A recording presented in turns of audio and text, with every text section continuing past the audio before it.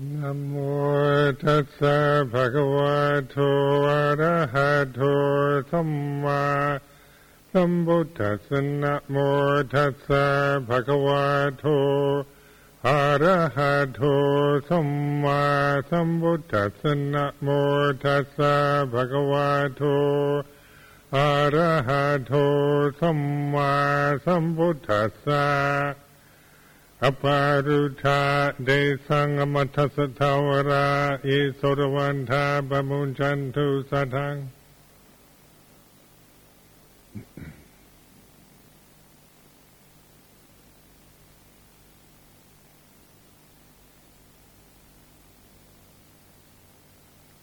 So this is the full moon night, one more month of the Vasa Range Retreat with no rain. But in Thailand they're having lots of rain.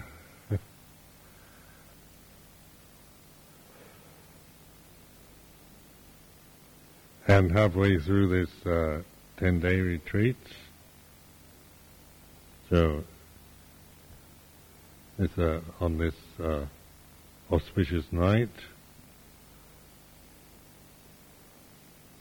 I've been teaching this retreat and the practice of meditation, mindfulness, and giving every opportunity for practice. The retreat center is a very well set up place for establishing the kind of conditions that help to where we don't have to do anything but practice.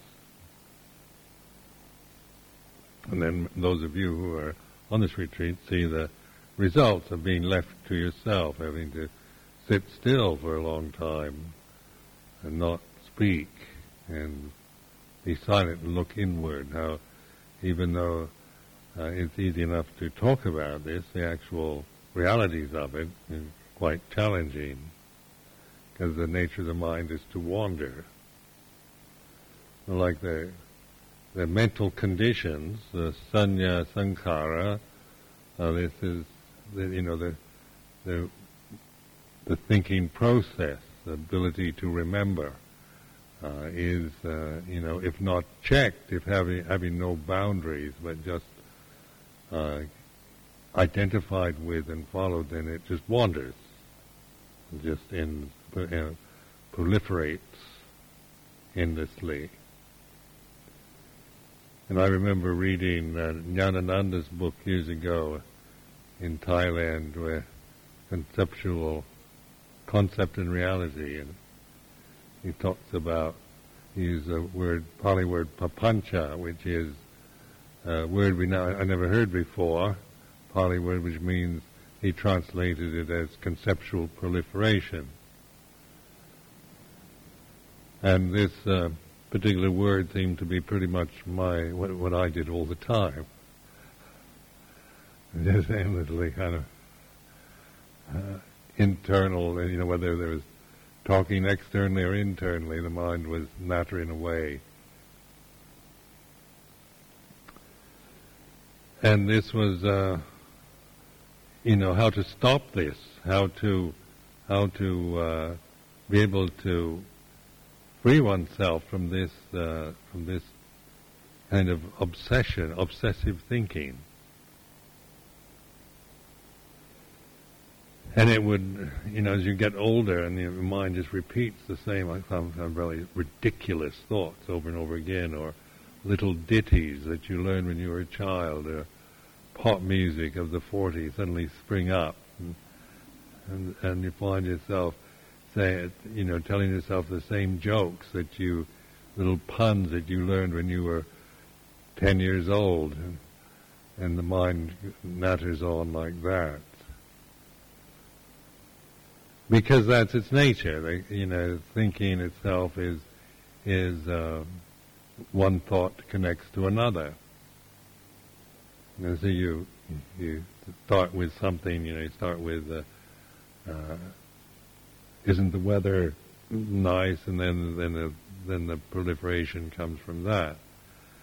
And we can find ourselves talking about the weather in England and then compare it to the weather in France, and soon you're in Thailand, and then you're somehow talking about something not totally unrelated to the weather.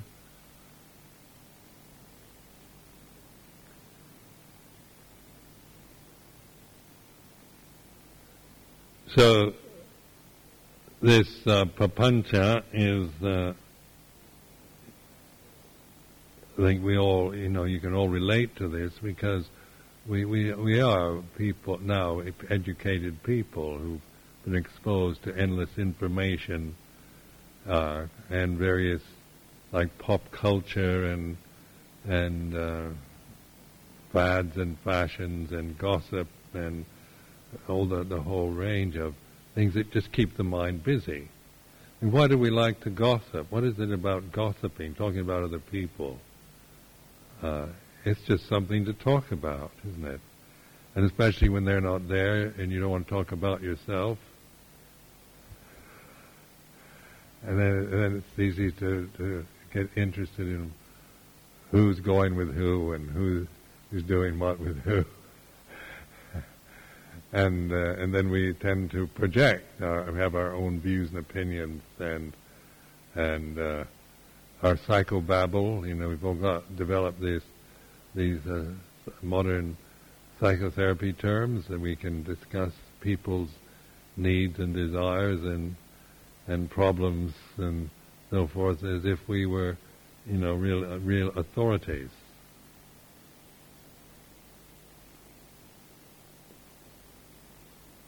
Views and opinions. This is something that one needs to recognize what that is. Like being from my background, from the United States, we're at least my generation, haven't lived there for so many years, I don't know what goes on there really now. But when I lived there, the idea of you had to have an opinion. And then it was, you were really a nobody if you didn't, you have opinions about everything, even things you didn't know about, you had to have some position on. And so this was social intercourse, where you go to parties and you voice your opinions and views about various things. Sometimes not really know what you're talking about in the first place.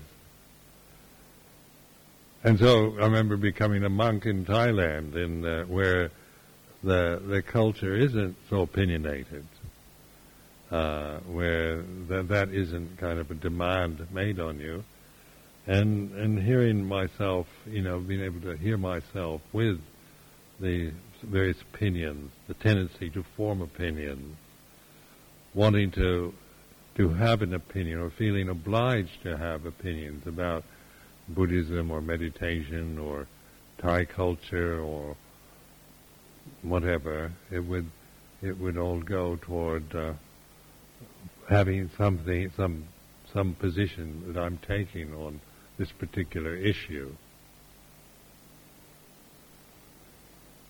When I talk about the inner listening, then I began to listen to this tendency to form opinions, have opinions and views. And of course, when I started out, my interest in Buddhism originally was with Japanese Zen Buddhism. And back in the 1950s, so then the kind of Zen movement in California at that time was, you'd read, there are certain books associated with this that were available. There were not all that many books in English at the time, on Buddhism, and Zen had become quite fashionable in the Bay Area, San Francisco area at that time, mid 1950s. So you're reading Alan Watts, D.T. Suzuki, and these were the kind of authorities on Zen Buddhism. Then Aldous Huxley written a book on the doors of perception, This was on his experiences taking mescaline, and then and he also wrote another book on philosophy, in which he actually said something to the effect that Theravada Buddhism hadn't produced any enlightened being since the Buddha himself, and completely kind of dismissed Theravada as a kind of conservative form of Buddhism that had no heart or soul to it, and went on quoting Mahayana. So since this was my only contact, at that time I just put aside the idea of Theravada. I think, well, it sounds really boring and nothing I'm interested in, and of course my fascination was toward the Mahayana. Well, that was an opinion in view, isn't it? Where you read somebody's view of what this particular religion is about, and that influenced me to not that I held the view particularly, but I was influenced by somebody as important and famous as Aldous Huxley. So then, finding myself in Southeast Asia in 1964, in the Peace Corps, American Peace Corps, I was in Malaysia, and in the Theravadan area of the world in Southeast Asia. So I decided, well, as long as I'm here, might as well see what they have to offer. So went on a holiday to Thailand and Cambodia, end of 1964, and really became quite enchanted by the kind of idea of bhikkhus, and I liked the culture. And I certainly preferred the climate to what I remembered of Japan when I was in the Navy. Because in the winter time, it was very cold there, I remember, and then I heard they didn't heat their monasteries. And so I thought, well, it's being the kind of person I like to feel nice and warm. I thought, Thailand, nice warm country. So I'll try, see if Theravada at least I can practice meditation in warmth, which was more attractive at that time.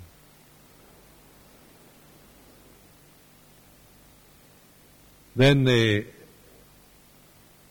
as I began to practice meditation, starting in Bangkok at Wat Mahathat, I did, as a lay person, I would go I was teaching English at a university in Bangkok, and then it was very near Wat Mahathat, and I'd teach in the morning, and afternoon I'd go into the Buddhist monastery and practice meditation. And I began to see very much that the kind of basis that I was being given was very essential, such as just the basic techniques of meditation, which I never meditated in the Zen tradition at all. It was merely an intellectual experience. And also having been entranced with Krishnamurti's works when I was in the university, but leaving me nothing to start with. It's like being inspired by these teachings, but not knowing what to do in any practical way. So just sitting down and watching my breath was a beginning, something kind of basic and simple.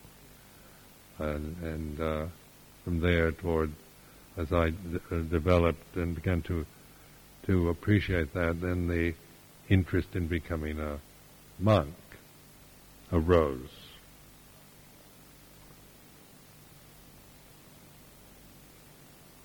In Bangkok in those days, 1966, there were a lot of expatriates living there who were interested in Buddhism.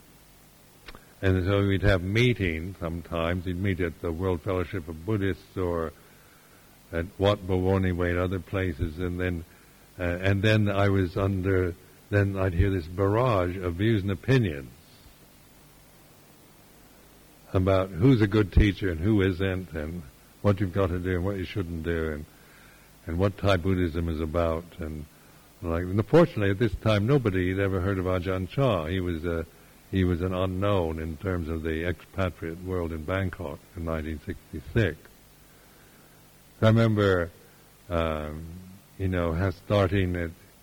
at Wat Mahathat, and the Thai monk that translated for the teacher couldn't speak English, so they had a younger monk who was acted as a translator. He started telling me all about the kind of political problems of the Thai Sangha at that time. They're having this incredible kind of strife between the two sects of Thammayut Mahanikai, and the abbot of Wat Mahathat had been incarcerated in prison, and telling me all these things that I was quite shocked, because at that time I was very idealistic, I thought of Buddhist monks all as arahants, and beyond any such scheming, such meanness of heart, and such kind of political scheming as this monk was telling me. So anyway, I wasn't really interested in that, but anyway, I heard my first version of the Thammayut Mahanikai clash was, it kind of shocked me that this would happen, because you want Buddhism to be a convention that doesn't ever let you down, that you've found it at last, the one thing on earth that will never disappoint you, will always be pure and bright, never be sullied or stoop to anything low, but will fulfill all your ideals. And so then this was the beginning of a slight sense of not as good as I thought. Then I realized that I wanted to ordain, but I didn't want to live in Bangkok, and the expatriate Buddhists were all telling me the only place that you can really practice is with Buddhadasa Bhikkhu in the south. He's a Zen master, even though he's Theravada. Now that appealed to me, that he's a Zen master. And he's the only really enlightened bhikkhu in all of Thailand. This was the gossip of the expats in Bangkok at the time. So anyway, I decided I'd go down to Suan Mok for a while. But when I went down to Suan Mok, I was staying at Wat Mahathat at the time. I didn't realize that Wat Mahathat and Suan Mok didn't get on with each other. And they're both the same sect. So when they found out that I'd gone down to Suan Mok, then my visa, they were supporting my visa. They took away their support. Wat Mahathat. And I went down to Suan Mok, and there were 3 or 4 German bhikkhus there. And they had so many opinions and views that I was totally overwhelmed by that. And I had one brief interview with Buddhadasa, and I thought, I don't think I can stand living here. So I left, because they were going on about this is the right way and that's no good. And being subjected to that, I decided I wanted to just live without any Western monks. I was going to just seek a monastery where I'd only be with Thai monks.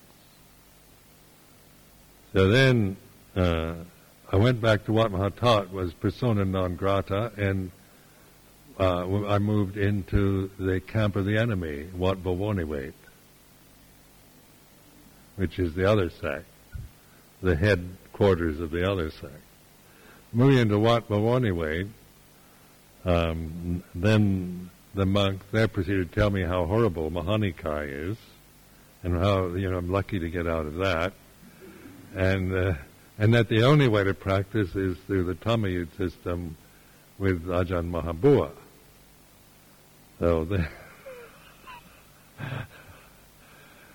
So then I thought, well, that's fine, I'll settle for that. And then Ajahn Mabu happened to be visiting one day in Wat Bhuwan, and they took me to see him. And anyway, I wasn't very good at all these kind of Thai, like walking on your knees and bowing. So I did the best I could, and I noticed he seemed to be totally amused by my clumsiness. Then, and then he said, well, if he can't, I don't let anybody come to my monastery at first. You have to prove yourself. So then he suggested that I ordain at Wat Bhuwan and go to some other monastery for the rains retreat. So I decided I'd do that. But then, because my visa was no longer sponsored, I got a letter from the immigration saying I have to leave the country. So, which means you can re-enter, but to stay in Thailand for any length of time was very difficult. So I had to leave Thailand, and I decided I'd go to Laos on a holiday. And I wanted to go to Luang Prabang. And so then the royal capital, because I heard it was a very lovely, beautiful city or town, not really a city, but it was the royal capital, and Vientiane was the kind of administrative capital. So anyway, one of the monks at Wat Bhuwan gave me an address of a Thamayut monk in Vientiane, and I took the train up to the Mekong River, crossed over into Laos, found this monk in Vientiane, and he said, "Oh, there's a meditation monastery here in Vientiane, and there's a Canadian monk practicing there." And he said, "I think you should go meet him." So he took me to meet this Canadian monk. His name was Sumino. There's a different Sumino than the one you know. And there's a Canadian Sumino. And so he'd been in this very, very kind of strict practice where you go and for a month on end and practice this slow kind of Burmese type of walking and sitting. So when I met him, he looked a bit crazy, actually. He seemed he had a weird vibration. But anyway, we didn't have time to talk very much, but he said, "Well, when you come back to Vientiane, come and see me." So I said, "Oh, yes." But I had no intention of doing that.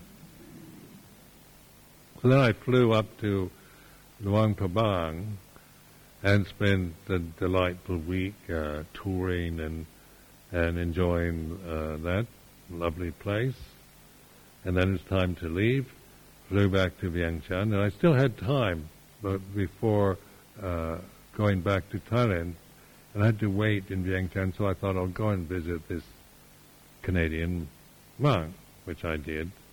And during that time, we sat out on his little porch of his kuti, and we had a most kind of intense conversation. And he told me, totally convinced me, that the worst I could do was to ordain in Thamayut and at Wat Bhuwan, and that the only place to ordain was in Nong Khai, which was across the river, with his upachar, who was the head monk of the province at that time, who came here to the opening last year. So just because I'd been, who was I to believe? I didn't have any strong opinions of my own yet to operate from, and just being from going from one place to another with, all these places putting the other ones down. And I knew I didn't want to live in Bangkok, and so I thought, well, Nong Khai seems like a nice enough place, and I'll take this man's word for it. So I went back to Bangkok, got my stuff, told them I was going to spend the Vasa in Nong Khai, and they were quite distressed by that, because I told them I was going to spend it at Mahani Khai monastery, and went back to Nong Khai and became a Samanera. So that, and during that year, I spent in a monastery just outside of Nong Khai, where I did this intense retreat for about a year, and meditated, just living very much on my own, and practicing according to this word of the Buddha. I didn't, because there's nobody who could teach me anything at this place. Nobody could speak English, so I just had this kind of basic training and this one little book which I used. So from just that, I began to put two and two together, and sometimes get 4, sometimes get 5, sometimes I get 6, but sometimes you actually come out with the right answer. And anyway, my faith in the practice increased over that year to the point that I, the following year, became a bhikkhu and went to stay with Luang Por Chah.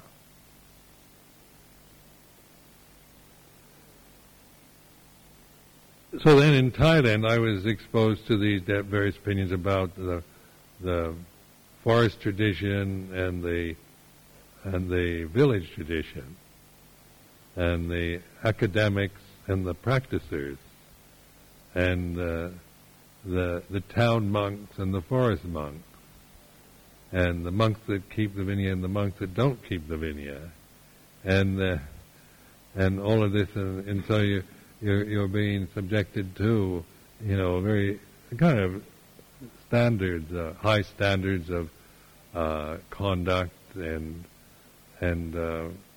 that are, certainly one admires. But the thing I began to see in my own life was that just this attachment to views sometimes blinded me to the realities of the actual experiences I was undergoing. One thing I realized, because I brought up with very strict views about the Vinaya, then I had this. When I went to Bangkok one time, I was staying in a monastery where the Vinaya wasn't very strict, and the monks at Wat Pah Pong told me you should never stay in that monastery because the monks you can't trust them and they're impure. So I had this view when I went there, so I didn't know where else to stay. Now I was getting myself into a den of iniquity, and I had to really watch myself that I didn't take anything from these monks. That I had to make sure that I got my food on alms round, and wouldn't take any food from them, and just kind of live in a state of paranoia, hoping that any contact would not contaminate me. And so at this time I was very much kind of holding on to this, trying to protect my purity. And then I was there for about a week, and I left. And when I left, I looked back and I thought, I acted like a real twit. I was really awful. Actually I went to the monastery, and these monks were very kind to me. They gave me a nice room to live in, and they were willing to, give me anything I asked for, and were very generous and kind. And all I could do was suspect them of not being pure, and fear of losing my own purity if I had anything to do with them. And I thought, it couldn't be right to feel like this. This couldn't be what's meant by the Buddha's teaching. I felt really ashamed of myself. I had a sense of real shame, because I I'd become such a kind of person I didn't want to be at all, and I didn't like that mental set, that mindset that produced this kind of goodness and incredible preciousness of my purity above everything else. So I began to just contemplate this, opinions and views. So this was, and to contemplate it wasn't, if I just thought about it, that didn't work. Because, the views were Vinaya is good, and strict Vinaya is admirable, and you should keep the rules. And it all, logically, it holds together. But in terms of behavior and immediacy, then you have to rely on mindfulness, on awareness. So instead of trying to think about it in terms of, that you shouldn't cling to views, because then you go to the other extreme of holding a view that you shouldn't cling to any views. I've had enough insight to just contemplate what holding views is like as experience. So I listened to myself, with this inner listening to my the voice inside that was full of these views and opinions, and began to really notice that the actual mindful state had no views and opinions in it. It was empty. And the views and opinions would come and go.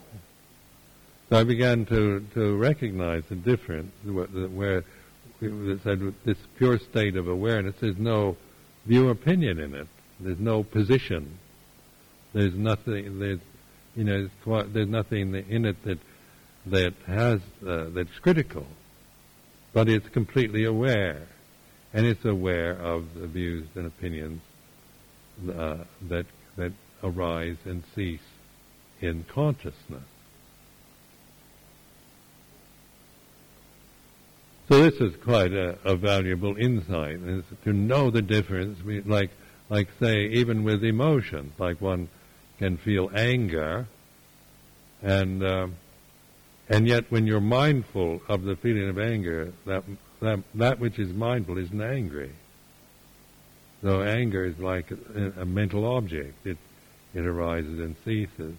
So just noticing that if you stay in this place of awareness, this mindfulness, then it's very pure. It has no position, it has no view. It's not critical. But it is open, but it's not. And it's very intelligent. It's pure intelligence. And this is where then wisdom and spontaneity can take place from this awareness.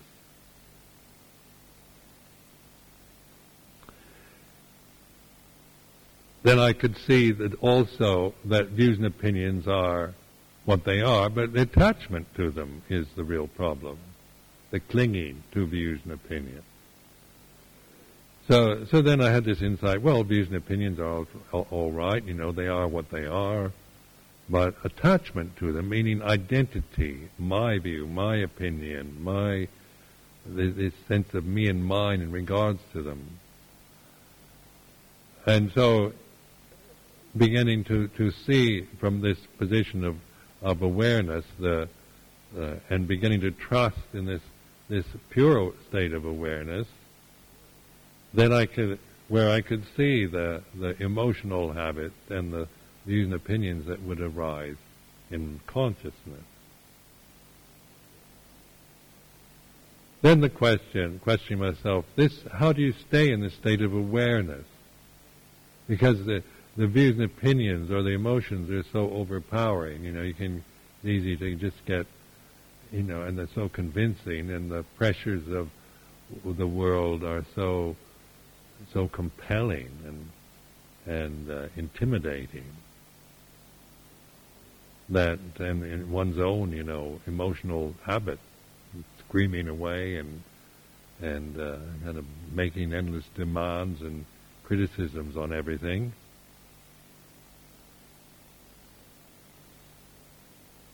So, just putting it into practice, developing it, experimenting with it, examining, experience, so that more and more I could see, I could actually prove this to myself, the value of just trusting in awareness. And even though emotionally you could say, can you really trust this? Or, you've got to really do something about that, and how, you could really, people could wind me up and say, we've got to do something about this. This is a real crisis. There's real issues we've got to face, and the kind of hysteria, that kind of tone of hysteria would really, really kind of wind me up. I used to be a monk years ago at Chithurst who used to come at me with that tone of voice, really wind me up. Oh, tomato, we've got to do something. And you go, and I run off on myself going, and just the power of his emotion would easily infect me. So, how does one deal with that other than, say, trusting in this refuge of awareness?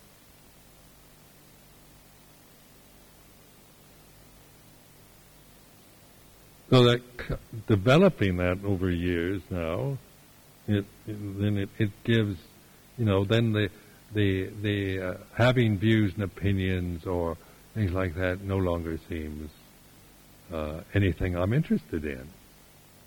That I really want to, that I need to have any views or opinions about anything. But then, in terms of worldly life, that seems like Ajahn Sumedho's pretty kind of dull bloke, isn't he? And doesn't have it. What do you think of the Labour Party? What do you think of New Labour? What do you think of and on like this? And I can give kind of views and opinions about it, but actually, I don't find this very real for me or very important.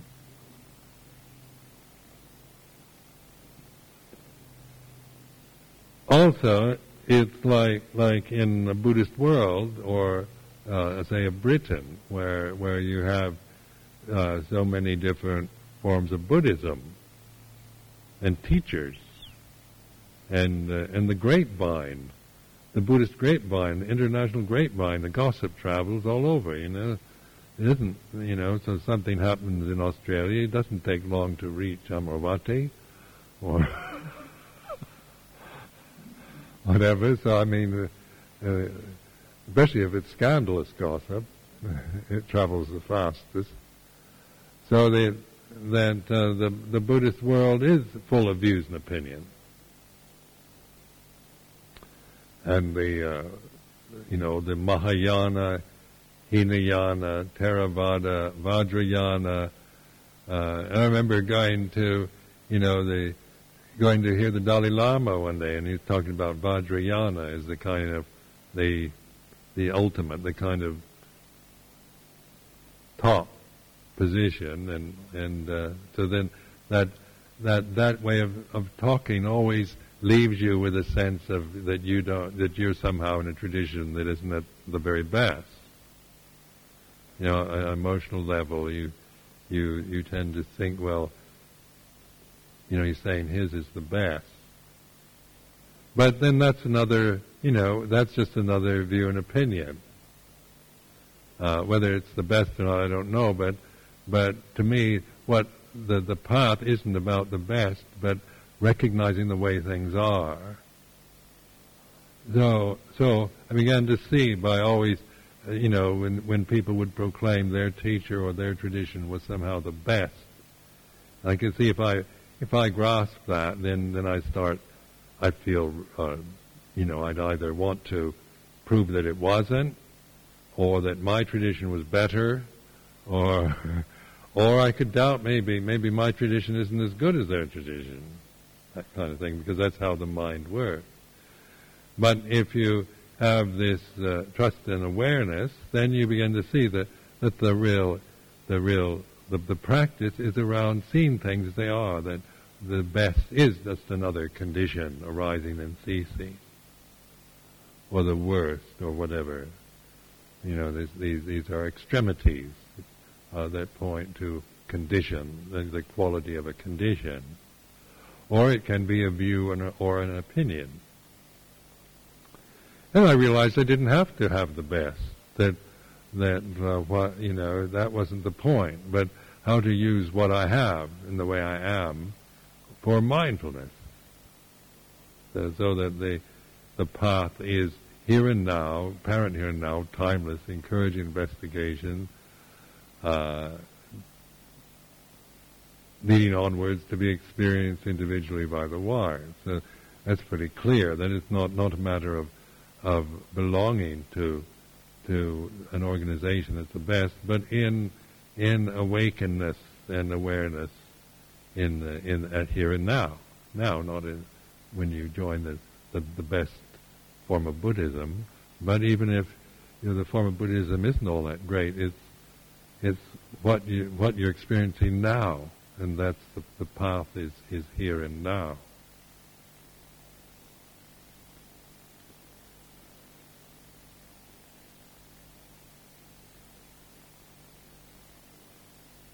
This then in Krishnamurti, I remember we'd go and visit. And Krishnamurti was alive and lived at Chichurst. We'd go and hear Krishnamurti on Sundays at Brockwood Park near Winchester. And of course he had views and opinions about religion and monks, which he didn't hide in any way. And so then he tended to be very disparaging about formal religions and monks and things like that, which, so he would say things. When I was there one time, he quite insulted us, about being monks, and you could see, you got this feeling that all the people that tend to go to those kind of things were agreeing with him, because all of a sudden I felt very kind of like I was the object of scorn, because he offered, his way was that you shouldn't be bound to any religion, or that he'd have views about meditation where he'd say you shouldn't meditate, things like this.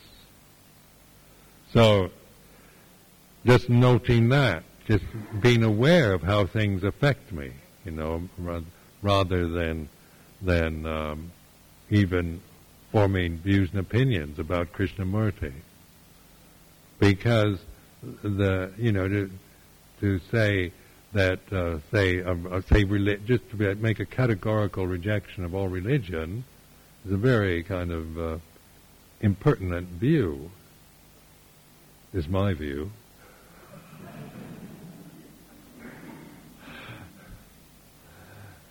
Because it's not, and this I began to appreciate with the Buddhist emphasis on attachment to views and opinions. Like this always has seemed to me to be the real cause of suffering is this upadana, or clinging, or attachment. So the Pali word is upadana. So when you notice in the teaching of the Four Noble Truths, desire and attachment are the causes of suffering, like in the Second Noble Truth. Attachment to desire out of ignorance is the cause of suffering. So this made it clear that even desire is not the cause of suffering. Danha is not the cause. It says very clearly Danha upadana, clinging to desire. So this I began to see. At first, the logic of my Western mind was thinking, you've got to get rid of desire. So you've got to keep the rules, and you've got to get rid of all your desires. And then I began to realize that was another desire to get rid of desire. So that's because Vipava is the desire to get rid of something.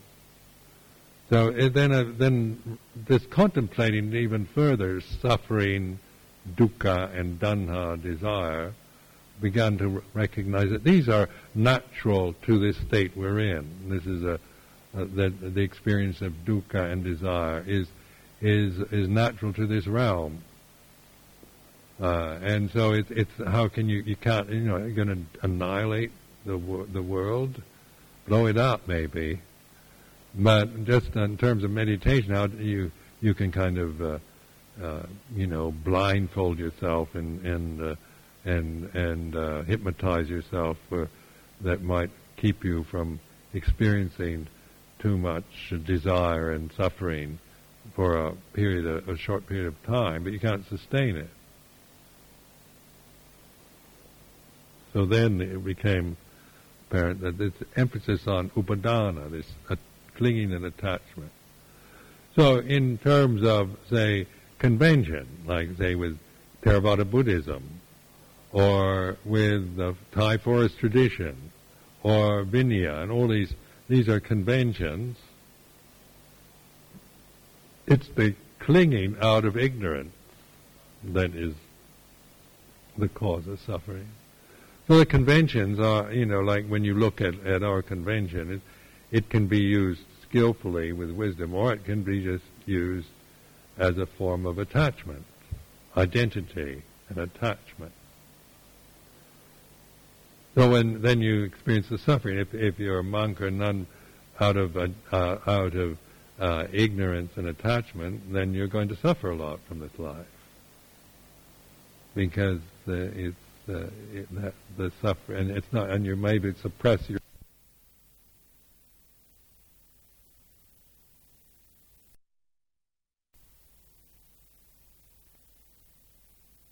desires, and then they all kind of explode out later on, or whatever. But as long as you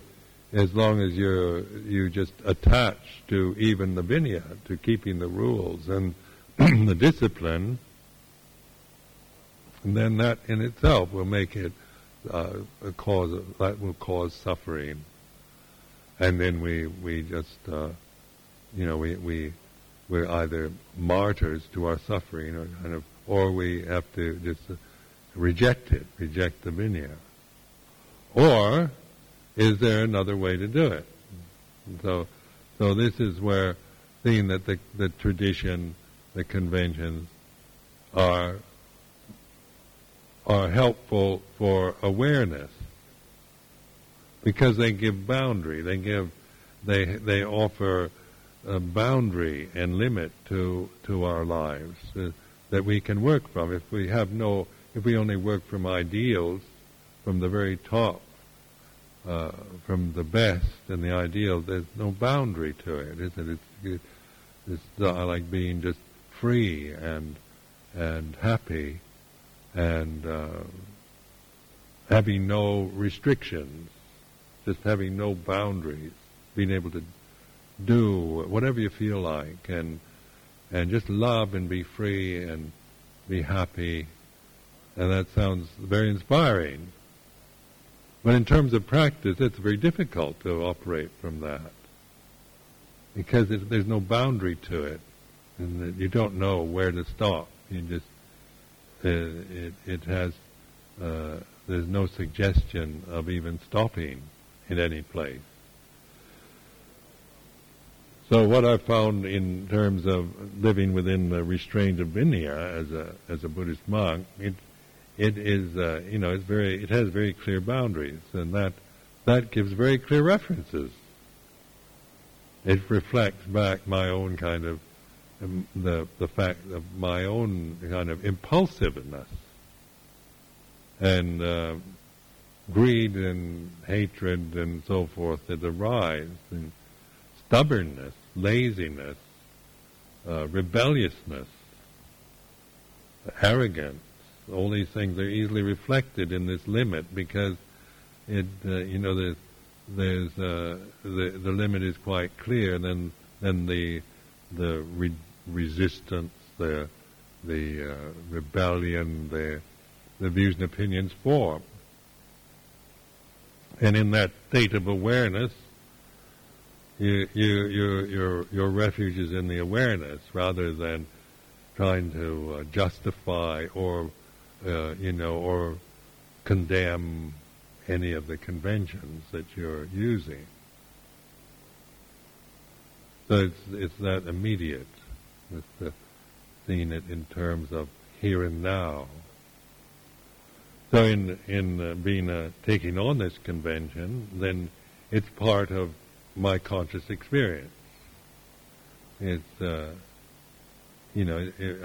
one could think maybe I'm attached to the convention, but that's not.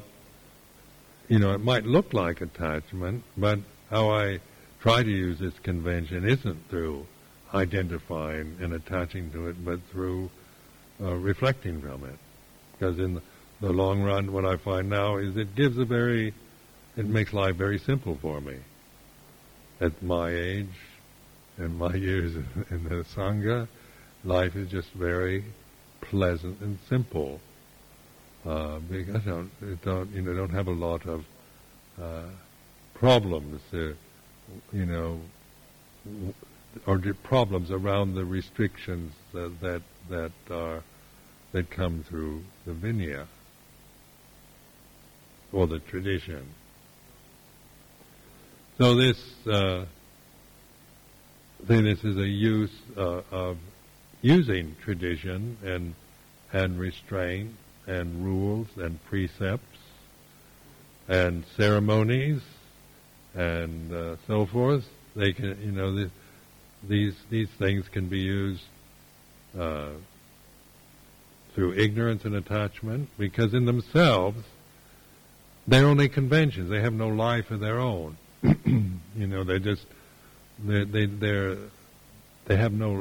have our life only, what life we put into them. But if we just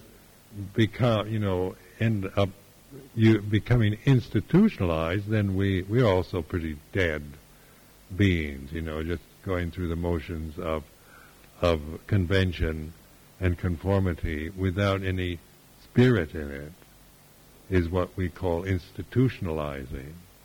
Or we can, this form we put our spirit into it, like my attention, my devotion, my interest, using it as skillfully as I can.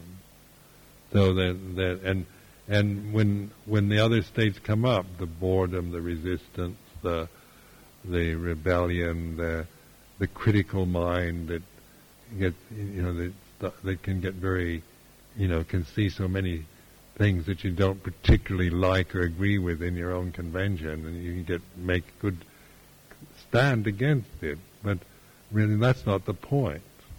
Not that I just love absolutely everything about Theravada convention and agree with everything in it.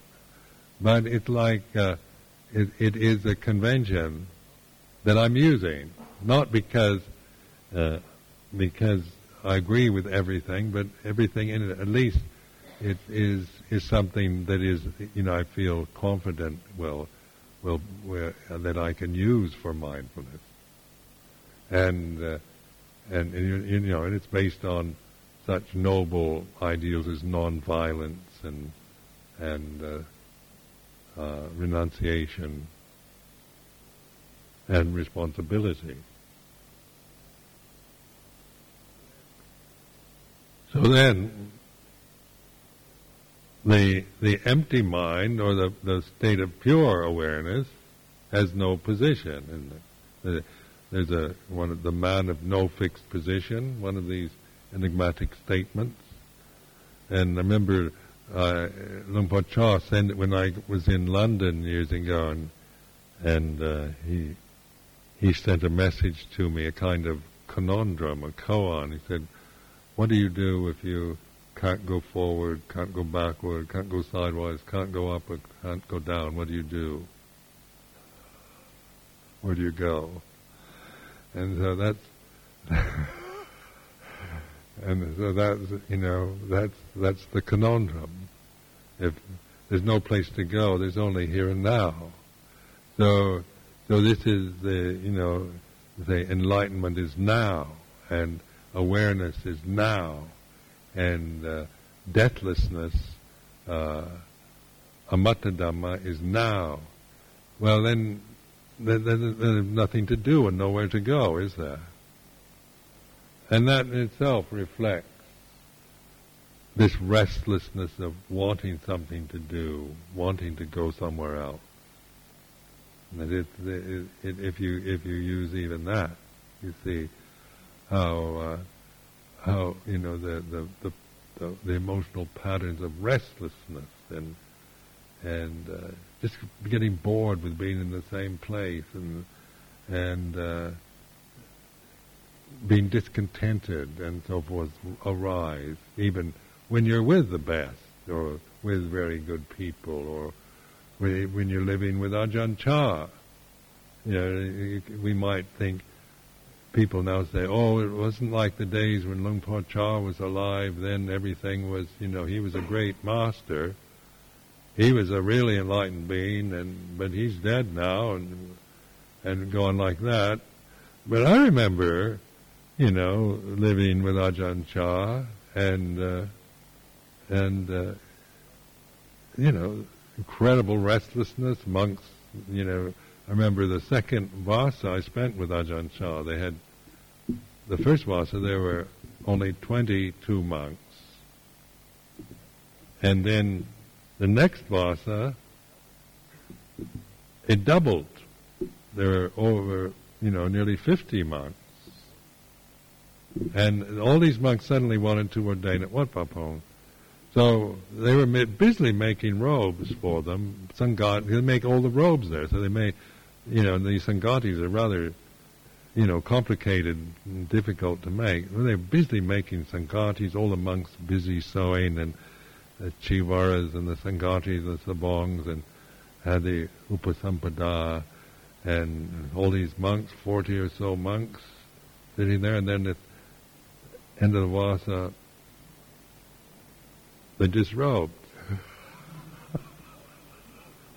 Almost all of the ones, the newly ordained ones, only did it for the Vasa. So I remember sitting there with Luang Por Chah as these monks would come and kind of sheepishly ask to disrobe, and they already had the tailors make. They always wanted layman's clothes, They had all their parents get them tailor-made kind of trousers and so forth, and they all had this in mind. And I remember Luang Por Chah turning to me one night. He said, "Well, Samato," he said, "let them all disrobe, and you and I will just stay here." And I thought, no, I wouldn't mind that. Have Ajahn Chah to myself.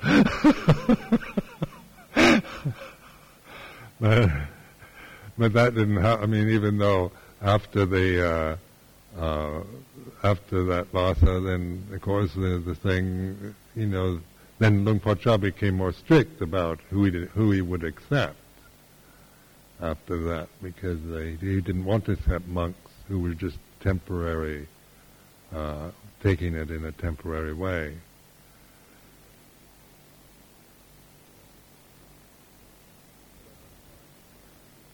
But I find this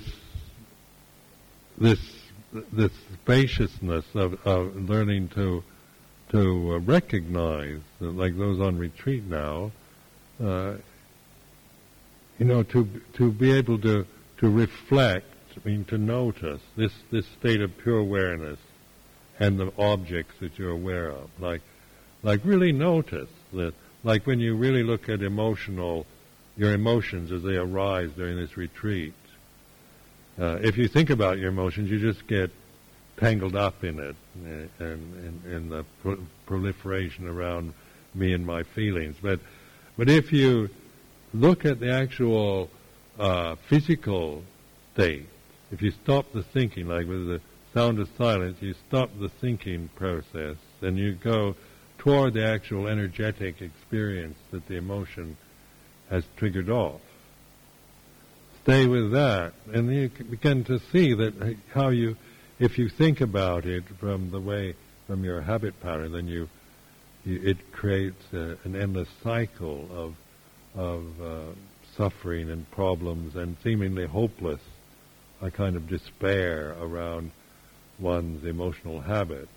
But if you begin to trust in this awareness and be able to see that this emotion is a mental object, even though it says me, but it's still an object. Me is still an object. That which knows, that which is aware, is not me. It's pure attention, pure awareness. And it's learning to rest in that, to trust in that you see the path or the way of the Eightfold Path comes from that kind of understanding. So I offer this as a reflection for this evening.